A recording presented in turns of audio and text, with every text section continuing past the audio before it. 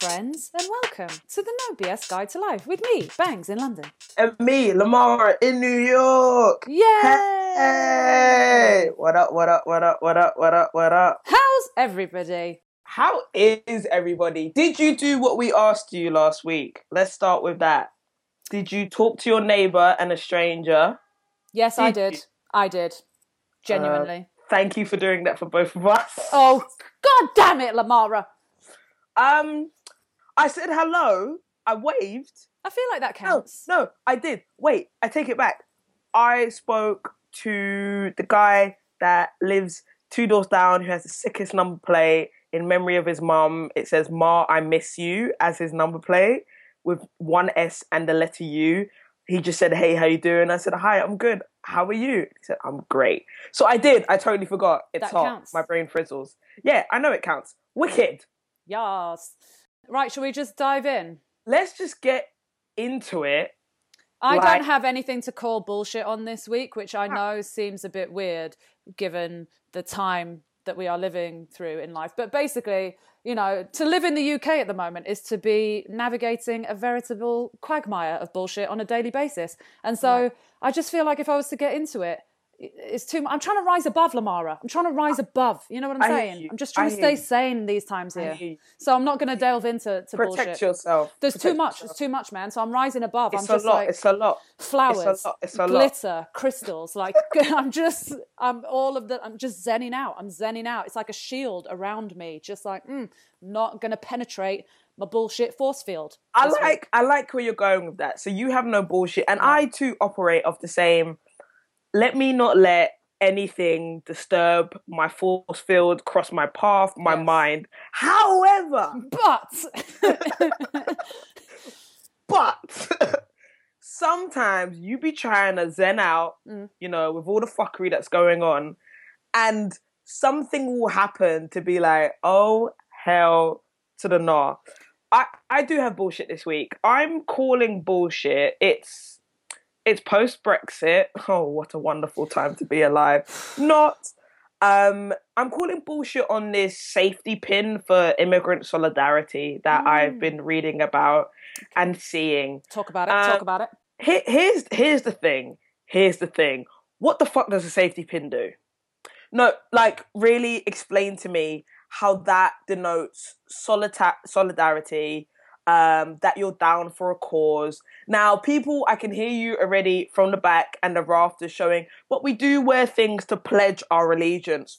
I'm not opposed to wearing a poppy. I wear pins for different charitable causes. I will do that. Here's the thing with a safety pin, with this exception.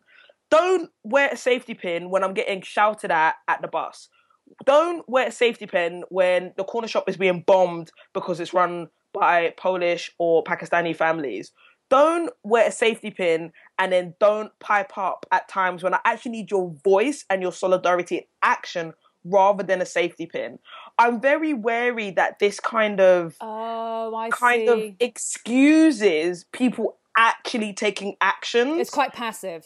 It's very passive. Yeah. Now, again, people shouting from the rafters and the back. Well, sometimes that's the only action we have. No, like the world, London, England, that you've exposed yourself to be and how shit's going to play out for the next couple of months. I don't need passive.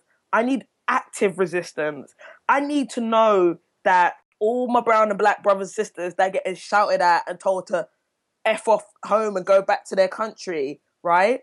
Who are getting shouted out for speaking. I saw this thing the other day for speaking a different language, and someone said, "Oh, if you're going to be in England, talk your language." She was like, "I'm speaking Welsh," but it was a person of colour. Yeah. Like, I don't want you to stand there with your safety pin. I want you to actively step in to the fray and be like, "I'm here as support for you." We talked a lot about allyship.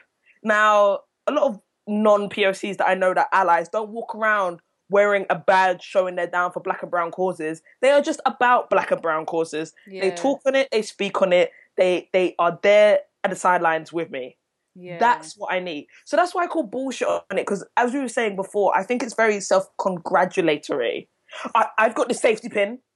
You know, I believe I believe, I'm here to support, and yeah, but you're not actually doing anything. I see what you mean. That's interesting, because when I first saw that come out, I was not necessarily against it. I was just a bit kind of like, meh, okay. And then I saw people of colour really ripping into it. And I thought, okay, let me listen to this conversation, because I need to understand why. So I'm glad that you've brought it up, because I hadn't actually thought about it from that perspective. And now that we've talked about it, I'm like, it is actually really fucking passive and a bit, it's self-congratulatory. It is. And I think, I Twitter being the great stream that is.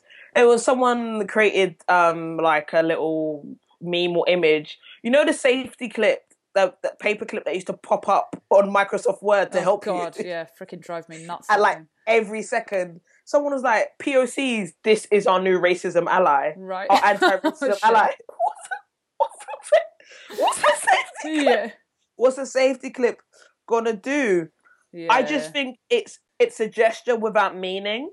It helps people feel better and like they're doing something about it when they're actually not really. As you say, it's just if you see something happening, and I think that something, say something. Right, exactly that. I think the woman who started it was like, I want people to know if they're being abused in the street, they can come and if they see someone wearing a safety pin, they can come and sit with us and blah blah. How big is your safety pin? On the level. Also on that. The level. Also that.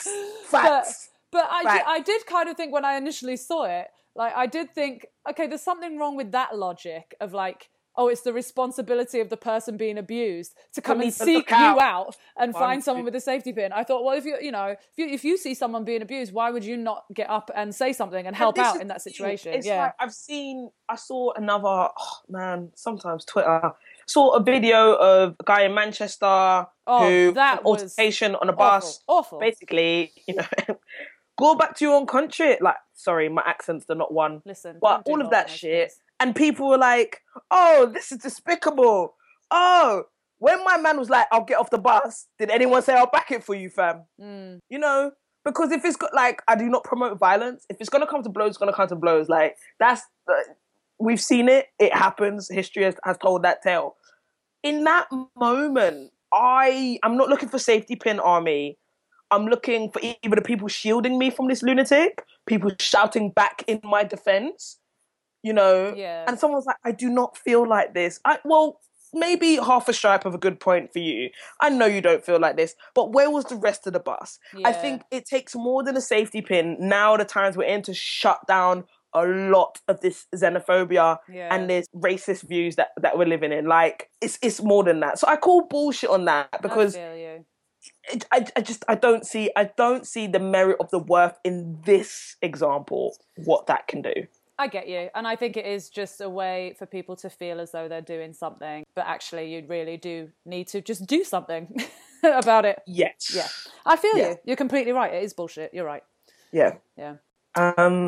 Good shit. Let's turn that frown upside down. Yeah. Start the jingle. Mine or yours? You go. No, you got two, bruv. I got two. I think I had a third as well, but now I've forgotten it. So easy. Yeah, so many good things. Overdoing it a bit much, fam. Overdoing it a bit much.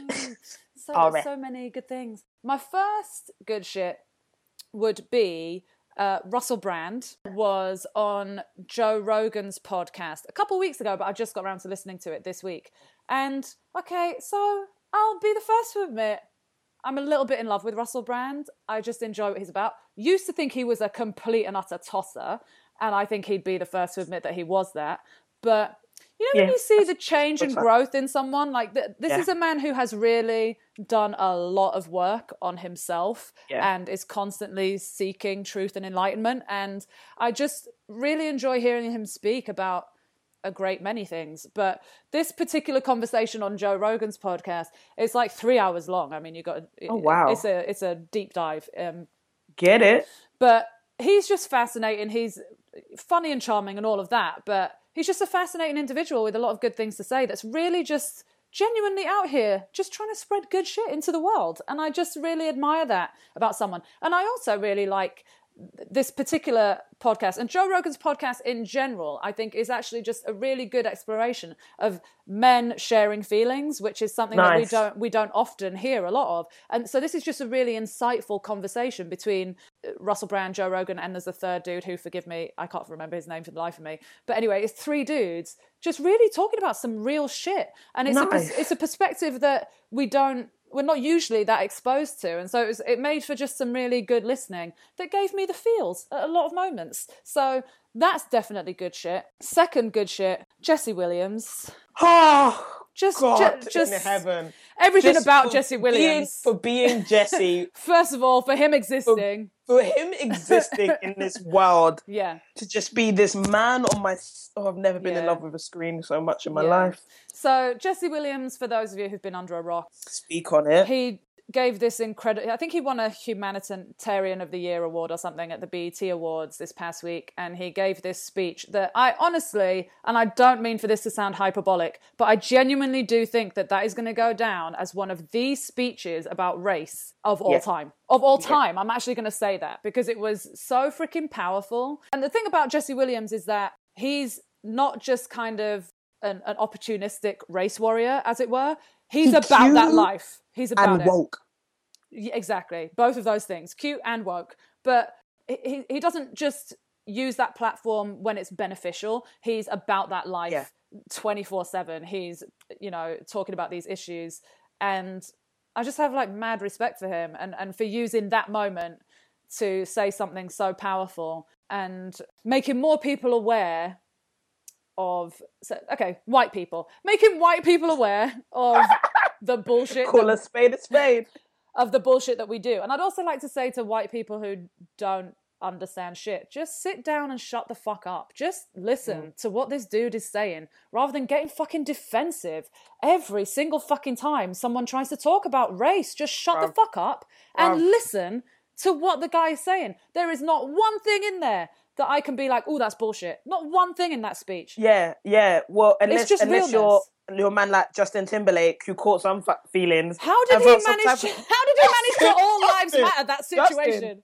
Justin, you of all people should have been sitting down. You know what I'm saying? you of all people, listen, for the longest time, you listen to an NSYNC CD without seeing who was on the cover. I was like, oh, who's this brother? Not a brother. Then you want to cane roll your hair. So sit down and listen, Justin.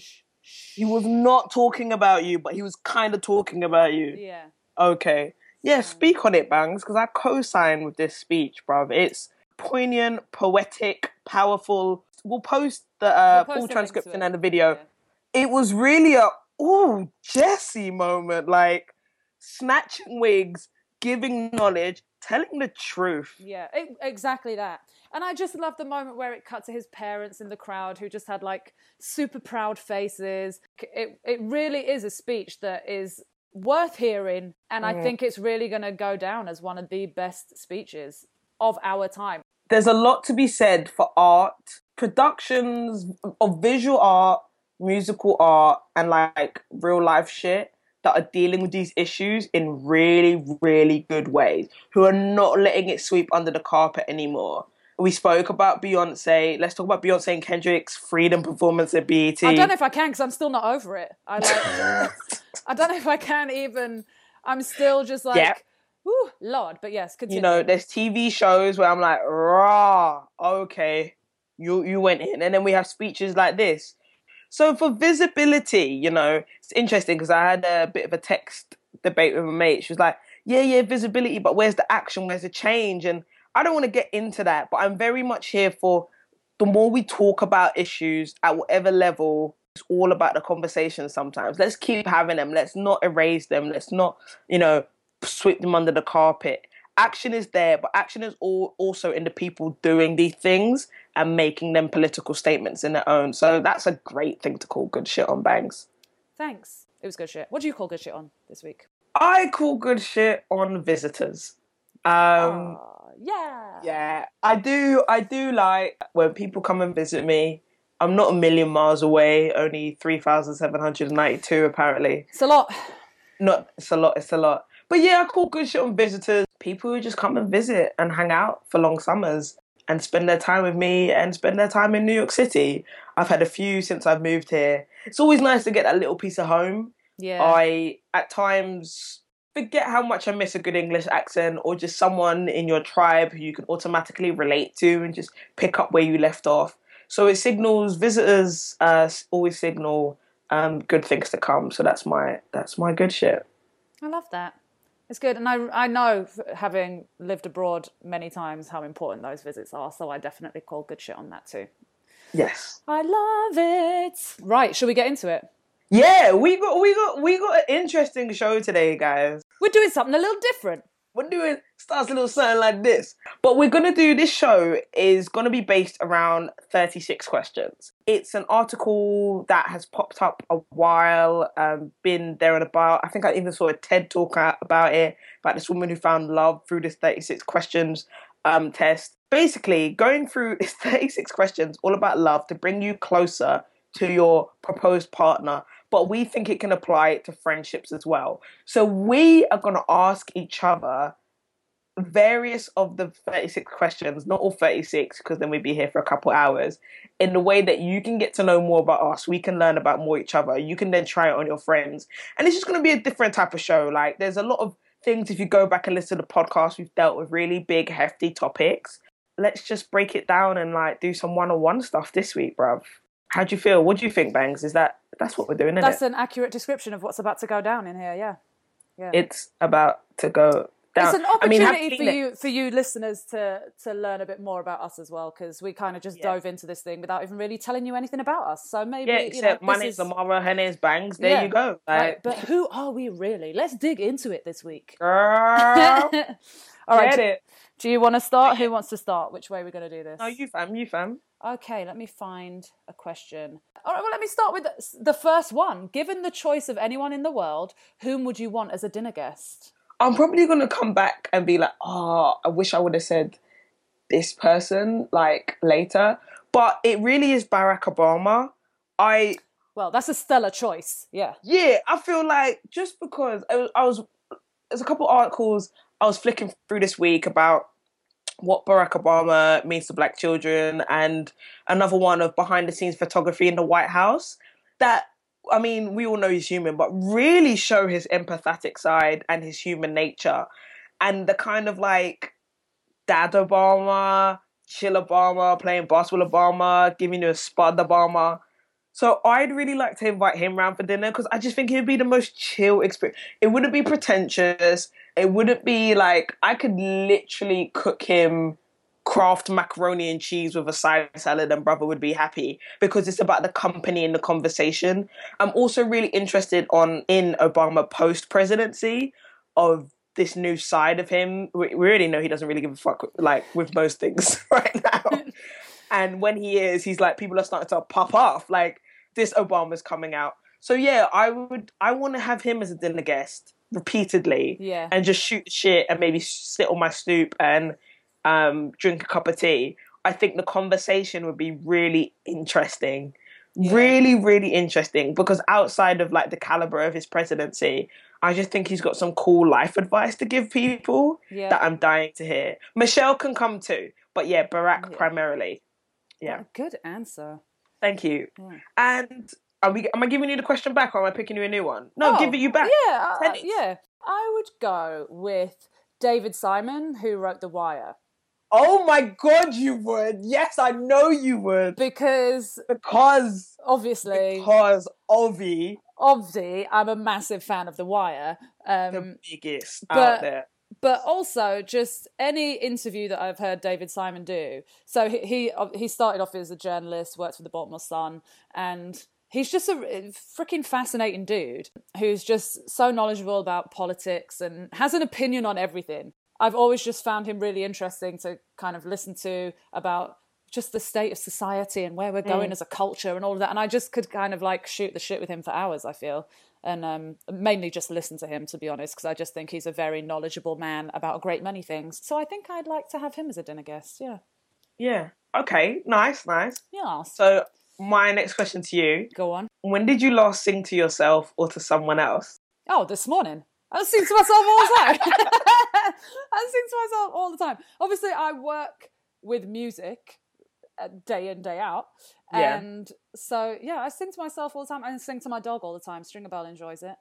We make up little tunes, you know. He can't really answer. No, he's a captive audience. He has to He deal wags with it. his tail in agreement. He has to just deal with it. He mainly kind of looks fairly unimpressed when I do it, but, you know, one day I'm going to turn that around. One day he'll be excited about it. But yeah, no, I sing all the time. I don't sing in front of people because I don't really need to subject people to that. But, you know, I'm a freaking great shower singer. I'm awesome at that.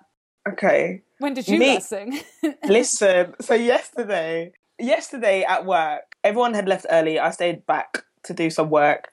And I took this opportunity of no one being in the office to turn the Sonos full blast to some total Notorious B.I.G. Can't You See? Diddy bopped all around the office and was singing. Like, but not in that moment. I just find I'm a huge sucker and lover for R&B, any type of baby making, slow jam music. So when I'm in control of Sonos at work, and regardless of who's around, I'm always humming or trying to hit some type of falsetto. I feel no way about singing to other people. Here's the thing. I know I can't sing.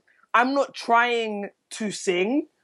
I know I can't. Yeah. So it's purely about the enjoyment.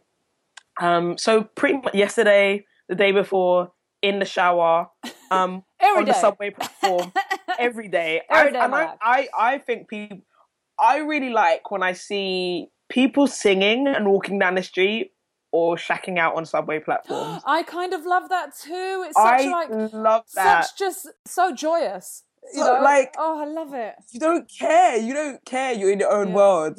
So yeah. That's a good one. Air day. All right. Let me pick another one for you. Okay. If you were able to live to the age of 90 and retain either the mind or body of a 30-year-old for the last 60 years of your life, which would you want? Mind. Me too, every time. Mind. Listen, bruv, listen. What? I want to be just working out every day, but I'm crazy.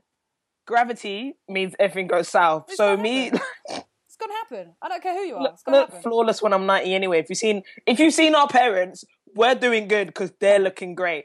Mind is really important to me. I think that's one of the things. There's some questions that we'll probably touch on like our family relationships as well. But I know for me, my dad has always said, Lamara, if I get old and I start losing my faculties, like, we're done. Yeah. But as I think about aging, my mind is the one that I want to keep. I always want to be curious. I always want to be reading. I always want to be involved in active debates. I never want to lose like my faculties of reason and understanding and the basic intelligence that I do have. So my mind is really, really, but also like peace of mind, knowing that I can calm a situation through thoughts. And I just think that's really important. Like my granddad had dementia. My grandma also had a stroke and passed away from a stroke. So I've seen the effects it can have. Like my granddad was near 80 and I never forget one day ran for a bus and beat me. I felt so shamed in my life. So it's not about the body and it being like a 30-year-old. It's about your mental and how you preserve that. And I know there's a lot of things that can do that can take that away. So for me, mind. Yeah, me too. What about you? Every said time. Mind too. Mind as well. Every time, innit? Yeah. Getting something like Alzheimer's or something absolutely petrifies me. The thought of that. That is something I am really scared about when I get older. And for my parents as well. Like, you know, they're obviously both in really good health now, but you never know, right? Like which way these things are going to go. And that would absolutely devastate me if that was to happen to anyone in my family, really. I know people who've gone through that with family members, and it's such a devastating disease. It's that, you know, to literally lose your mind is, I can't think of anything more heartbreaking. I work out every goddamn day of my life, literally right now. And I'm fine with not being in shape when I'm 90. Who am I trying to look in shape for then? Who am I trying to look in shape for? By that point, I've been around long enough to not give a fuck. You know what I'm saying? Bruv, no one ain't sliding into your DMs when you're 90. Maybe. Happening. I don't know. We don't want to go there. My next question to you. If you could wake up tomorrow having gained any one quality or ability, what would it be? To speak another language. Bruv, get out of my mind. I've always said this about you. You exist in this little pocket of We do have a lot of the same thoughts. We it's so do. weird. We do. But no, that I think that would be it for sure. I feel so ashamed when I go to other countries. I feel like such a dickhead when I go to other countries and I can't speak the language, especially French. My mother can speak fluent French. Oh my God. Yeah, I know. She's such a freaking amazing badass from head to toe. So she lived in Paris when she was about 20. She just moved there like on the fly. Knew no French, none whatsoever. And she was an au pair, and she just learned through being there. Wow. And she's fluent. So when I was at school and doing my GCSEs and that, obviously it was really useful for me because I was doing French. My mum was at home and could kind of help me out with the French homework and stuff. And I was decent at it at GCSE level. And I always wish I'd have tried to take that further. Like I should have done it at A level. I should have maybe had that as some form of studies during my degree. I really wish I'd have kept it up because I think that's the thing with languages is that you just have to continue to practice it. And I moved to Japan knowing not one lick of Japanese, and I got there and tried to learn some when I was there, and it's I mean, of all the languages, like in fairness, Japanese is really fucking hard, and I did the best I could. And again, I think you learn more than you think you do just from being around it every day and hearing it every day. And I mean, I will say this, the longer I was in another country where I didn't speak the language, the more I did kind of feel like, as essential as language is, there's something about the human connection that it doesn't, it does not matter. Like that it transcends, it transcends language. And I had so many really powerful moments with Japanese people who are legit possibly the best humans in the world. I just adore them. They were so wonderful to me when I lived there. And I had so many moments where we couldn't speak each other's language, but we just understood each other, and somehow we made sense of that moment and just shared it together. And those are honestly some of the most beautiful moments that I have in my memory. But all of that said, I would still like to learn French, and I would even more so like to be able to wake up tomorrow and just be able to do it without, because I'm terrible. Off the bat, I'm terrible at trying to like learn these things. I'm so bad, but I would love to be able to speak another language. How about you? Okay. Well, I'm not. It would be Spanish, but we're going to get into that because it's probably all the same reasons as you. Yeah. But looking at the question, one quality, bangs, it would be patience. Oh, that's a good answer. I wish. Yeah, that is a good answer. Patience. That would be, if I woke up tomorrow and I had the quality of patience, I know it would change a lot for me. A little preamble before we always do this, like we have about 10 minutes where it's just me and you just shooting the shit. And we were just catching up and talking about the process. And it's a big component in both of, like, in the thread between us, actually, is really, I would mark that as understanding the process of the beginning of our friendship. And you just always continue reminding me, and me having faith and sometimes battling in what that process is in my life. But I know if I had more patience, it kind of wouldn't be an issue. For me, not wanting to have answers now and to work through them, me with people, sometimes I can be a bit short-tempered with people. I wish I had more patience in some of the friendships, some of the relationships, some of the situations I'm in and with myself to just settle. Yeah, that would be the quality. Yeah. Maybe people have been telling me I need to meditate, but maybe that would help that.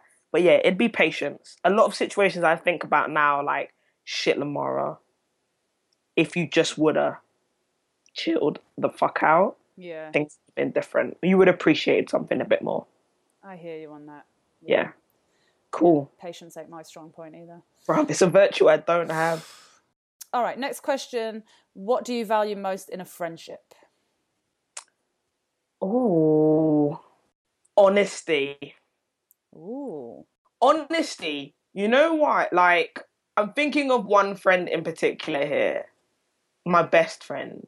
There's honesty we have with each other where it's honesty without judgment, which is, it's just a quality I really favor with how we interact with each other. Honesty is really important to tell me, like telling me how it is, for me to tell you how it is, to have things without judgment. So you're truthful to me. Honesty is very important for me.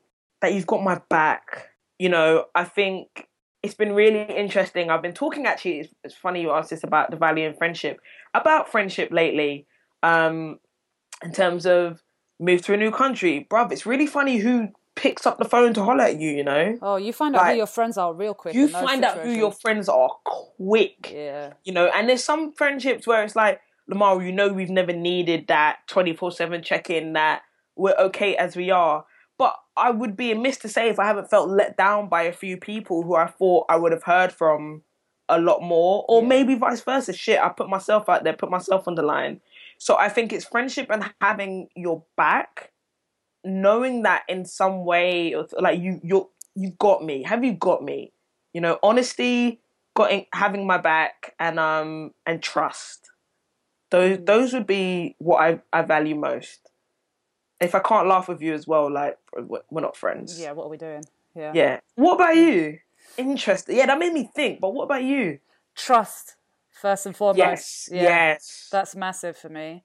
If I can't trust you, that's it. I can't fuck with you as a person. I don't know why I feel so strongly about that. I've tried to analyze that a few times in my life. Like, why does that bother me so much when someone kind of fucks you over a little bit or does something behind your back? Yeah, it really does bother me. And I have dismissed a fair few people from my life who can't abide by that one simple thing. And also, I just don't be high maintenance. You know, I'm not into, I've had high maintenance friends, so I'm just like, listen, grow up, you know, I'm not a high maintenance person. I don't feel I am anyway as a friend. I don't actually really require that much from you. I don't need I don't need an excessive amount of your time. I'm not going to be on the phone to you all the time. I'm a massive introvert, so I very much keep myself to myself. I'm very comfortable with who I am as a person.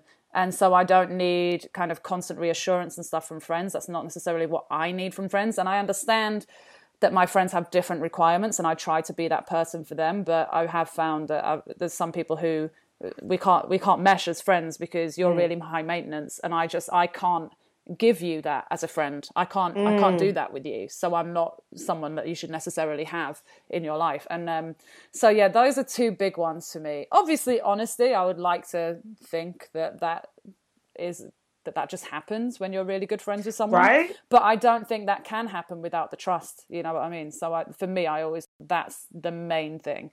Because I'm always a bit, not cagey, I think that's not quite the right word. The feedback I get from most people when they first meet me, and then, you know, if they make the cut and they're actually able to be friends with me. Information. You know, most of the feedback I get from people is that I am not necessarily standoffish, but everybody finds me a bit kind of like I'm always trying to suss people out a little bit at first, you know. I think because you said honesty and trust is important to you, I understand why you have that stance. Yeah. It's a bit of the opposite with me. Like, I correct me. There's something about knowing you don't want to get burned and assessing a person versus letting everyone just run amok in your life and then feeling some type of way after. Yeah, exactly. I err on the latter. Yeah. I think if I had a bit more caution, sometimes I think for me with friendship as well, it's sometimes I feel like I'm giving pieces of myself to people that don't deserve it. Right, exactly that. And that's the thing I think you're trying to say. So that's why you're, you know. Yeah, it is that. You're right. It is that. Yeah. Next question. How do you feel about your relationship with your mother? Fantastic. I feel great. I feel great about it. No, I have my mother's awesome. She's the champion in many, many ways. She really is, and my father. I hate the way that dads always get missed out of these questions for some reason. Both my parents are absolutely. I've said it many times. If they weren't my parents, I would want to be friends with them. They are fantastic people. Have had my back at every single moment in my life. I can't think of a time when I didn't have that. I'm going to get emotional even talking about it. But they're just fucking great people who, yeah, they're just great people who I'm very lucky. If I could be born again, I'd want to be born to them. They're great people. And you, let's move on before I get. Don't you get me going? Yeah, let's change the question. Mother and father. So I'm a I grew up a daddy's girl from little, from day dot. And I think very early on that created a bit of a tension between the relationship I had with my mother, in that, of course, I'm her daughter, but the closeness that mothers and daughters are meant to have, we didn't have. We really didn't have. I think it was later on into my like teens when I really, I'll be honest, started to appreciate all the great shit my mum does. You know, like it was always me and my dad. Like weekends, me and my dad go here. I was literally his handbag. Wherever he went, I went. And I think I wouldn't say I missed out on crucial growing up moments with my mum. I've lived with my mum my whole life practically. She was always a huge figure in my life. Like a lot of things couldn't happen without her. But that bonding, I don't think I had until I was 12, 13, 14-ish. And then since then, oh my God. Like I feel some type of way if I can't talk to my mum at least 2-3 times a day. A text message or a phone conversation has to go on between my mother and my father and me.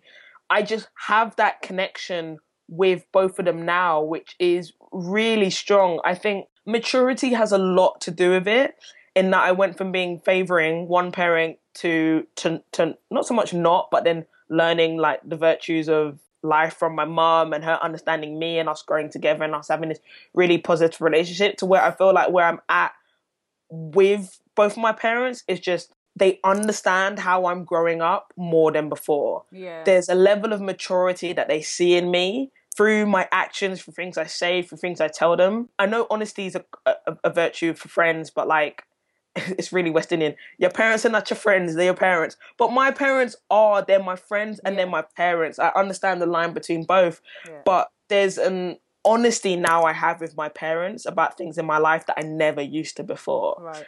And I'm really grateful for the level we've reached where it's like, there's just this, I think there's this trust and this faith that they have in me.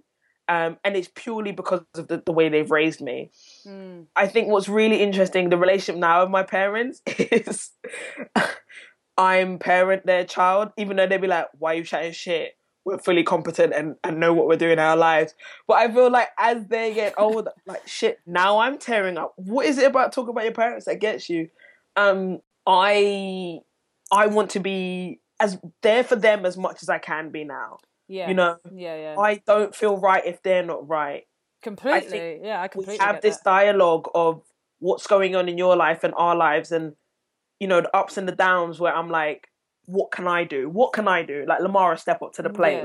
Your parents carried you. It's time for the reverse. Yeah, completely. So I feel very, very strongly that I'm in a good place with a relationship with my parents. And I understand for people, like, they might not have that for whatever reason. You know, we talked about role models not being direct parents. You know, we talked about things that could affect your family structure. That relationship with someone who you regard in that position is so sacred, you know? I have to say, for me, that's something that I really look for in a partner at this point. I can't fuck with another person who has a bad relationship with their parents. To me, it's really important. I've dated people who have either no relationship or bad relationships with one or both parents, and then have no interest in my family life, like not even just my parents, you know, like I have a great family. And no, if you date me, you're low-key dating my family. Right, you know what I mean?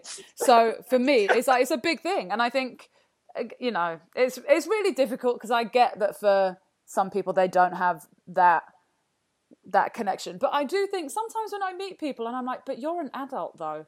Like, right. Sort it out.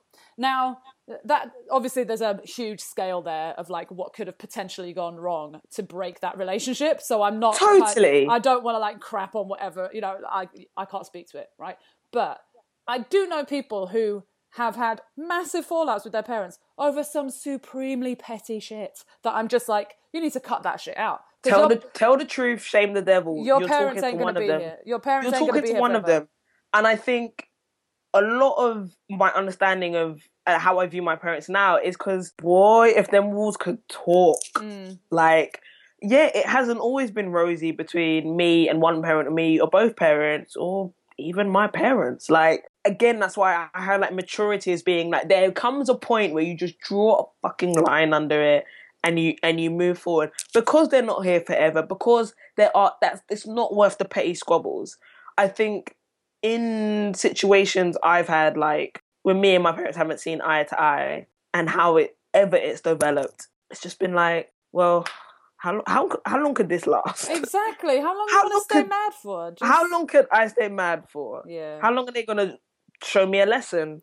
You know what I mean? Yeah. So yeah, I think that's a great quality to look for someone in a partner, because at the end of the day, like it just doesn't fucking matter anymore. And also, I'm not that's your saying foundation.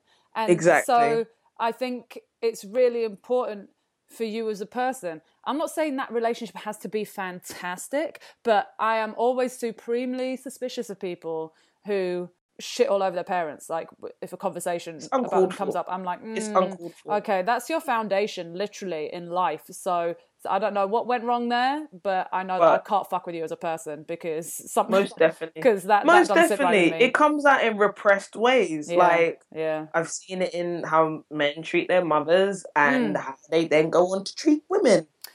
Talk about it, but actually, let's not, because No, that let's could not. be because that could be a whole other hour right there. Next question. And scene. Who's asking what? Whose turn is it? I totally forgot. Oh, I know think I it's asked me. you about your mum, so you got to ask Yeah. me Okay, about one. so I'm gonna ask you: is there something that you've dreamed of doing for a long time? Why haven't you done it? Yeah, put a bum bye bye. Bread making course Oh, okay. for the longest. Why have you wanted to do that? Just a deep love of bread. I share that. I share that with you, but It's one of my Achilles heels. A bread making course, a sweet treats kind of course that involves all good leavened, good sugary, raisin coated, sugar coated shit. yum. In my dream of dreams, I'd love to own a cafe. Oh, would it have books in it? You know, bruv, do you not know me? Okay, so do you remember like the Ellen show, but her like sitcom where she had? Okay, no. What year? Oh, yeah. Okay, so before your time. Anyway, Google it. Ellen DeGeneres had a sitcom back in the day where her character in it owned a cafe, but it was also a bookstore, and it was like my dream. Yeah, continue on. I'm sorry, I just totally stomped all over your shit. Share the dream, because you're probably that's mine. Yeah. I've always wanted to own something of my own. I've always wanted to own a cafe, a space where people could come, chill, read, and a huge component of that would be all the cakes and the bread and whatnot. A little obsession I have for bread. If you come from a culture that has great bread, you rule. So roti, Shout out Trinidad. shout out Trinidad, shout out Grenada, Paratha. All of the good ones, mate. So fuck it, throw soda bread in there. All of that. If you come from a culture of great bread, I rate you. So I've always wanted to go on a bread making course. I looked at them in London. I put the dates in my diary as one I want to do in New York. I've dreamed of wanting to do it for a long time. Why haven't I done it? Money, laziness, and not finding the time. Right. So I always feel like, right, this month is going to be the month I splash on doing the bread making course, and then life gets in the way, and I find myself doing something else. Then I don't have time to do it that Saturday. Then I want to do it another Saturday. So basically, I'm the only one who's been an obstacle of my progress. However, and I'm speaking this to existence, by the end of August, I would have gone and done a bread making basics course. Girl, you said it now, and you know I'm going to check in on that. I know, I wanted to. Because, like, I got pretty sweet set up here. My oven is banging. The kitchen, we have all the utensils.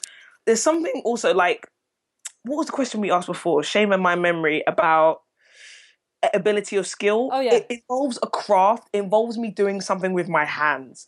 I think that's something largely of value. Like, if I had the stomach for being a plumber, I would.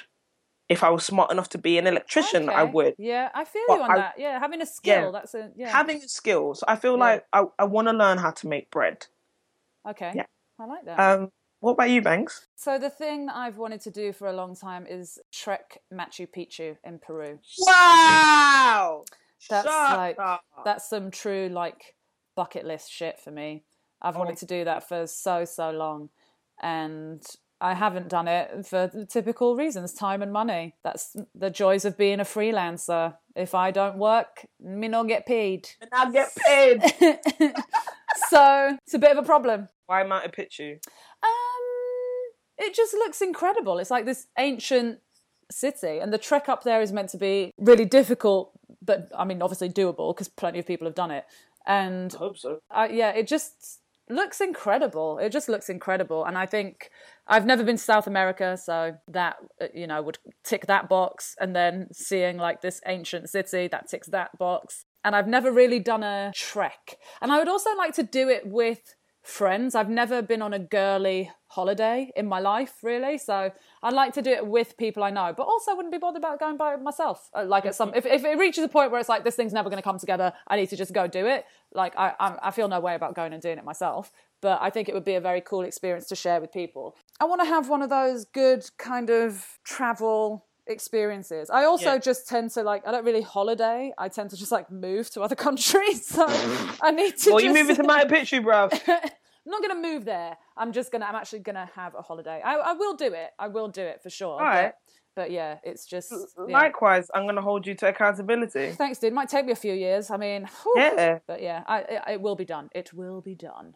Wicked. Yeah. Wicked. What is the greatest accomplishment of your life so far?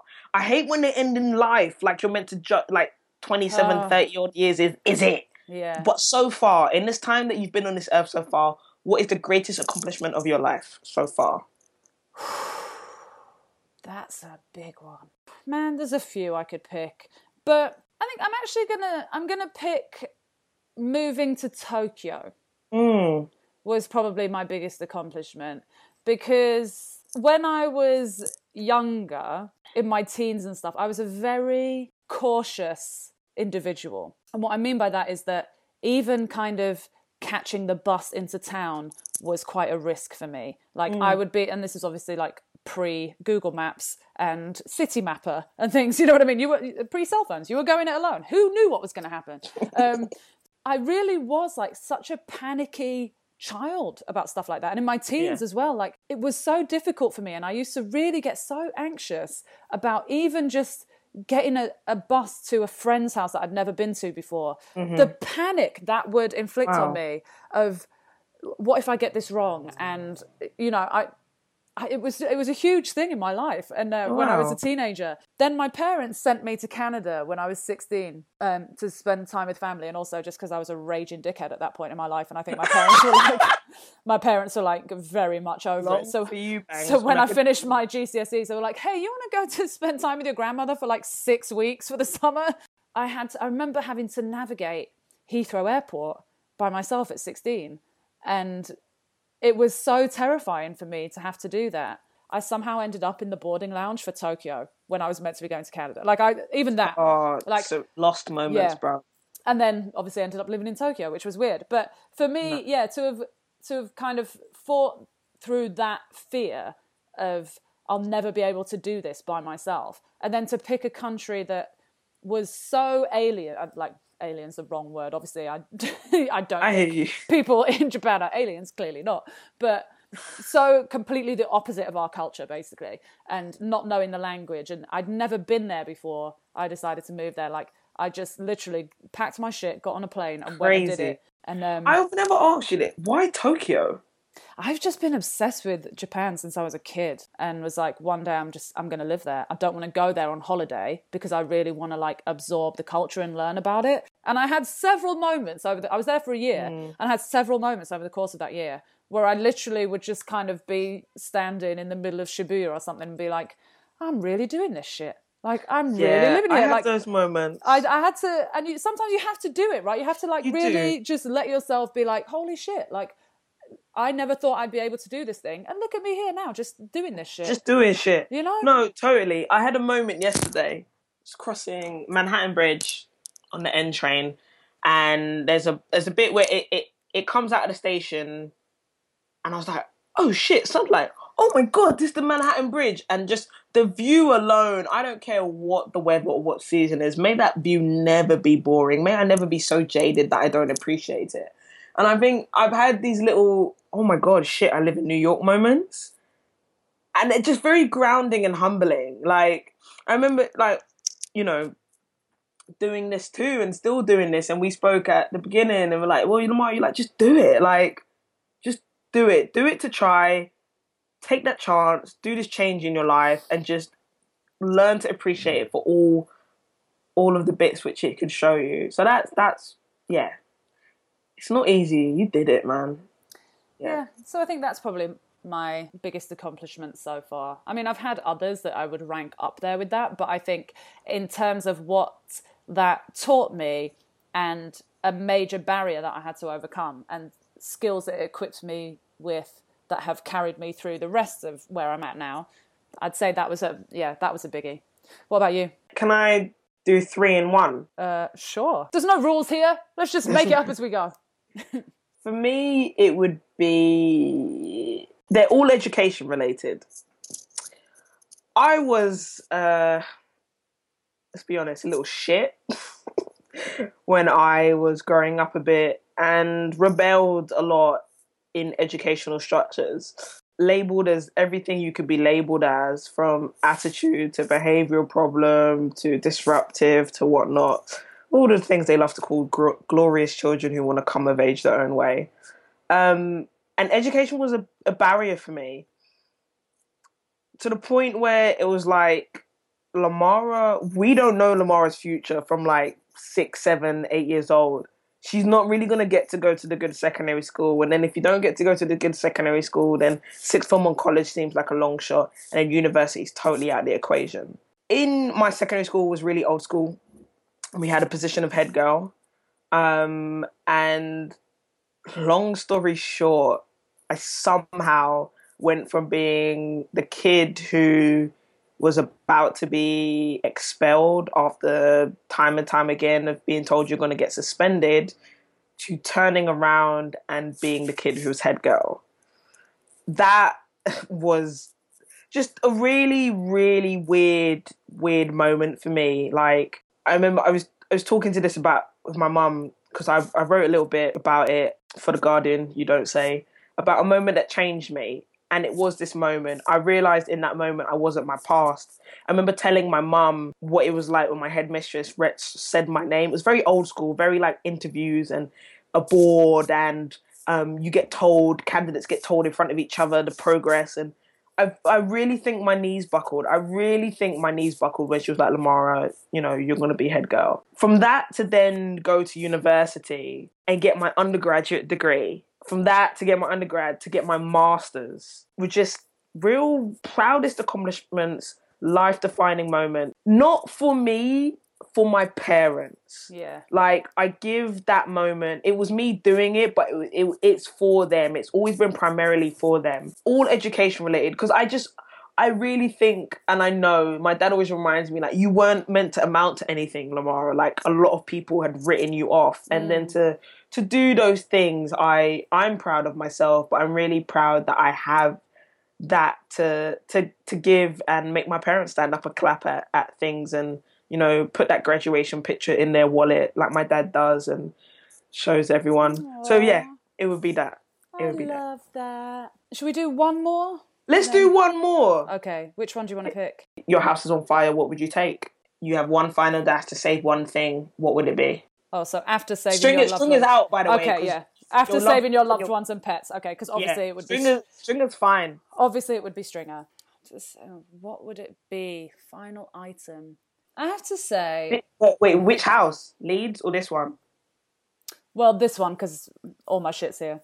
Okay. If it was my parents' house, that would be tougher. Okay, I have to be honest and say I'm not a materialistic person, really. I don't own a lot of things, and I keep it that way purposefully. So I think, honestly, as long as my family were all right and my little dude Stringer was good, I think it could all burn, if I'm honest. I'm not going to risk my life to come back. You know, like I would say, oh, like my laptop, but no, it's just a laptop. I can buy another one. It's cool. I don't think I have anything. Really? You know what I thought you were going to say? What? One of your journals or your grandma's letters. Oh. No, I mean, no, Okay. I don't think I would. I've had those letters for years. I've read, I've gotten what I need to get out of those letters. Not that I would wish for them to go up in flames, obviously. And I have wonderful memories of my grandmother too. You know what I mean? I think a thing that I find a really unattractive quality in people is materialism. And I have everything I need is the way I kind of like to approach my life. So I think, obviously it would be very unfortunate if by some crazy act of God my house went up in flames. As long as I was safe, my family was safe, my dog was safe, that is really all I need. That's my foundation right there, my family. As long as my family's good and I'm good, like, I can rebuild whatever in my life. I don't have a lot of possessions. Like, I'm going to risk my life to come in and grab a few clothes and my laptop and some little trinkets. You know what I mean? Like, I'm not necessarily really that attached to things. I have all the memories in my head. I'm cool. I'm good. I've got that. I'm attached to my people and my dog, obviously. Very attached to my dog. As long as those are safe, I'm good. I'm good. How about you? I mean, I left instructions with my mum about something I want her to take out the house. Wow. Okay. For some reason, I have a lot of family photos that I've amassed over the years, of photos before I was even born, of my siblings, of my parents, of me as a baby, and of family members who I've yet to meet. It exists in a box underneath my bed. If anything, I'd like you said, like, once the fam's out, like, but that is the mad dash. That is the thing I'm going back into the yard for, because we lost some photos before, and I know a couple of which were in them, but like similar to you say about letters from your nan. Like, I know the memory, I've cherished them, I looked at them a million times, but this set now has become more sacred. I would have to save that. Yeah. We have tons of, like, I feel like I'd be dashing all around the house. Like, there's a box underneath my bed. There's a picture of my grandparents on their wedding day, which I have to get. Yeah. I would have to get. There's pictures in the living room of my nieces and my nephews. It's just pictures.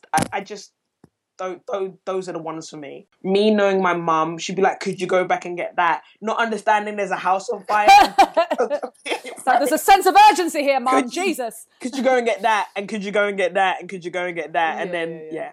No, I feel you. And those are important things that obviously you would want to keep, So, yeah, I totally get it. I do. I totally get it. Oh, that was fun, wasn't it?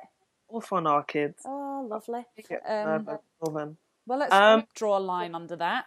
Done. Yeah, like, we did this as well. Not only like, hey, get to know us a bit more, but last week we were talking about Ask Me About Who I Am and Not What I Do, and talking about the death of small talk. So now you have 36 great questions which you can ask your friends, your loved ones, or maybe even new people you meet in whatever professional or personal capacity, just to make conversation a bit better, man. It's a dying art right now. So yeah, enjoy. For sure. Neither of us have words of wisdom this week, I think. We've said enough. Like, we've done enough. But find us on Twitter at NoBSGuideToLife. You can email us, nobsguidetolife@gmail.com. You can find us on the web, www.nobsguidetolife.com.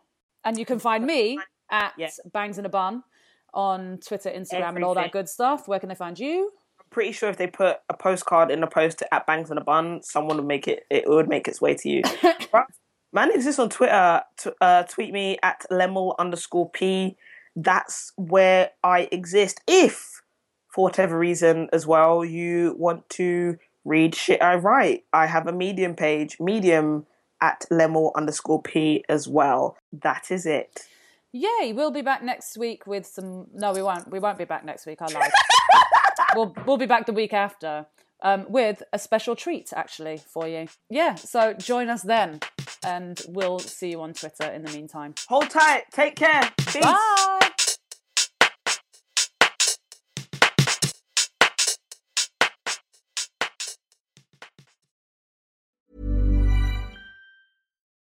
Join us today during the Jeep Celebration event. Right now, get 20% below MSRP for an average of $15,178 under MSRP on the purchase of a 2023 Jeep Grand Cherokee Overland 4xE or Summit 4xE. Not compatible with lease offers or with any other consumer incentive offers. 15,178 average based on 20% below average MSRP from all 2023 Grand Cherokee Overland 4xE and Summit 4xE models in dealer stock. Residency restrictions apply. Take retail delivery from dealer stock by 4/1. Jeep is a registered trademark.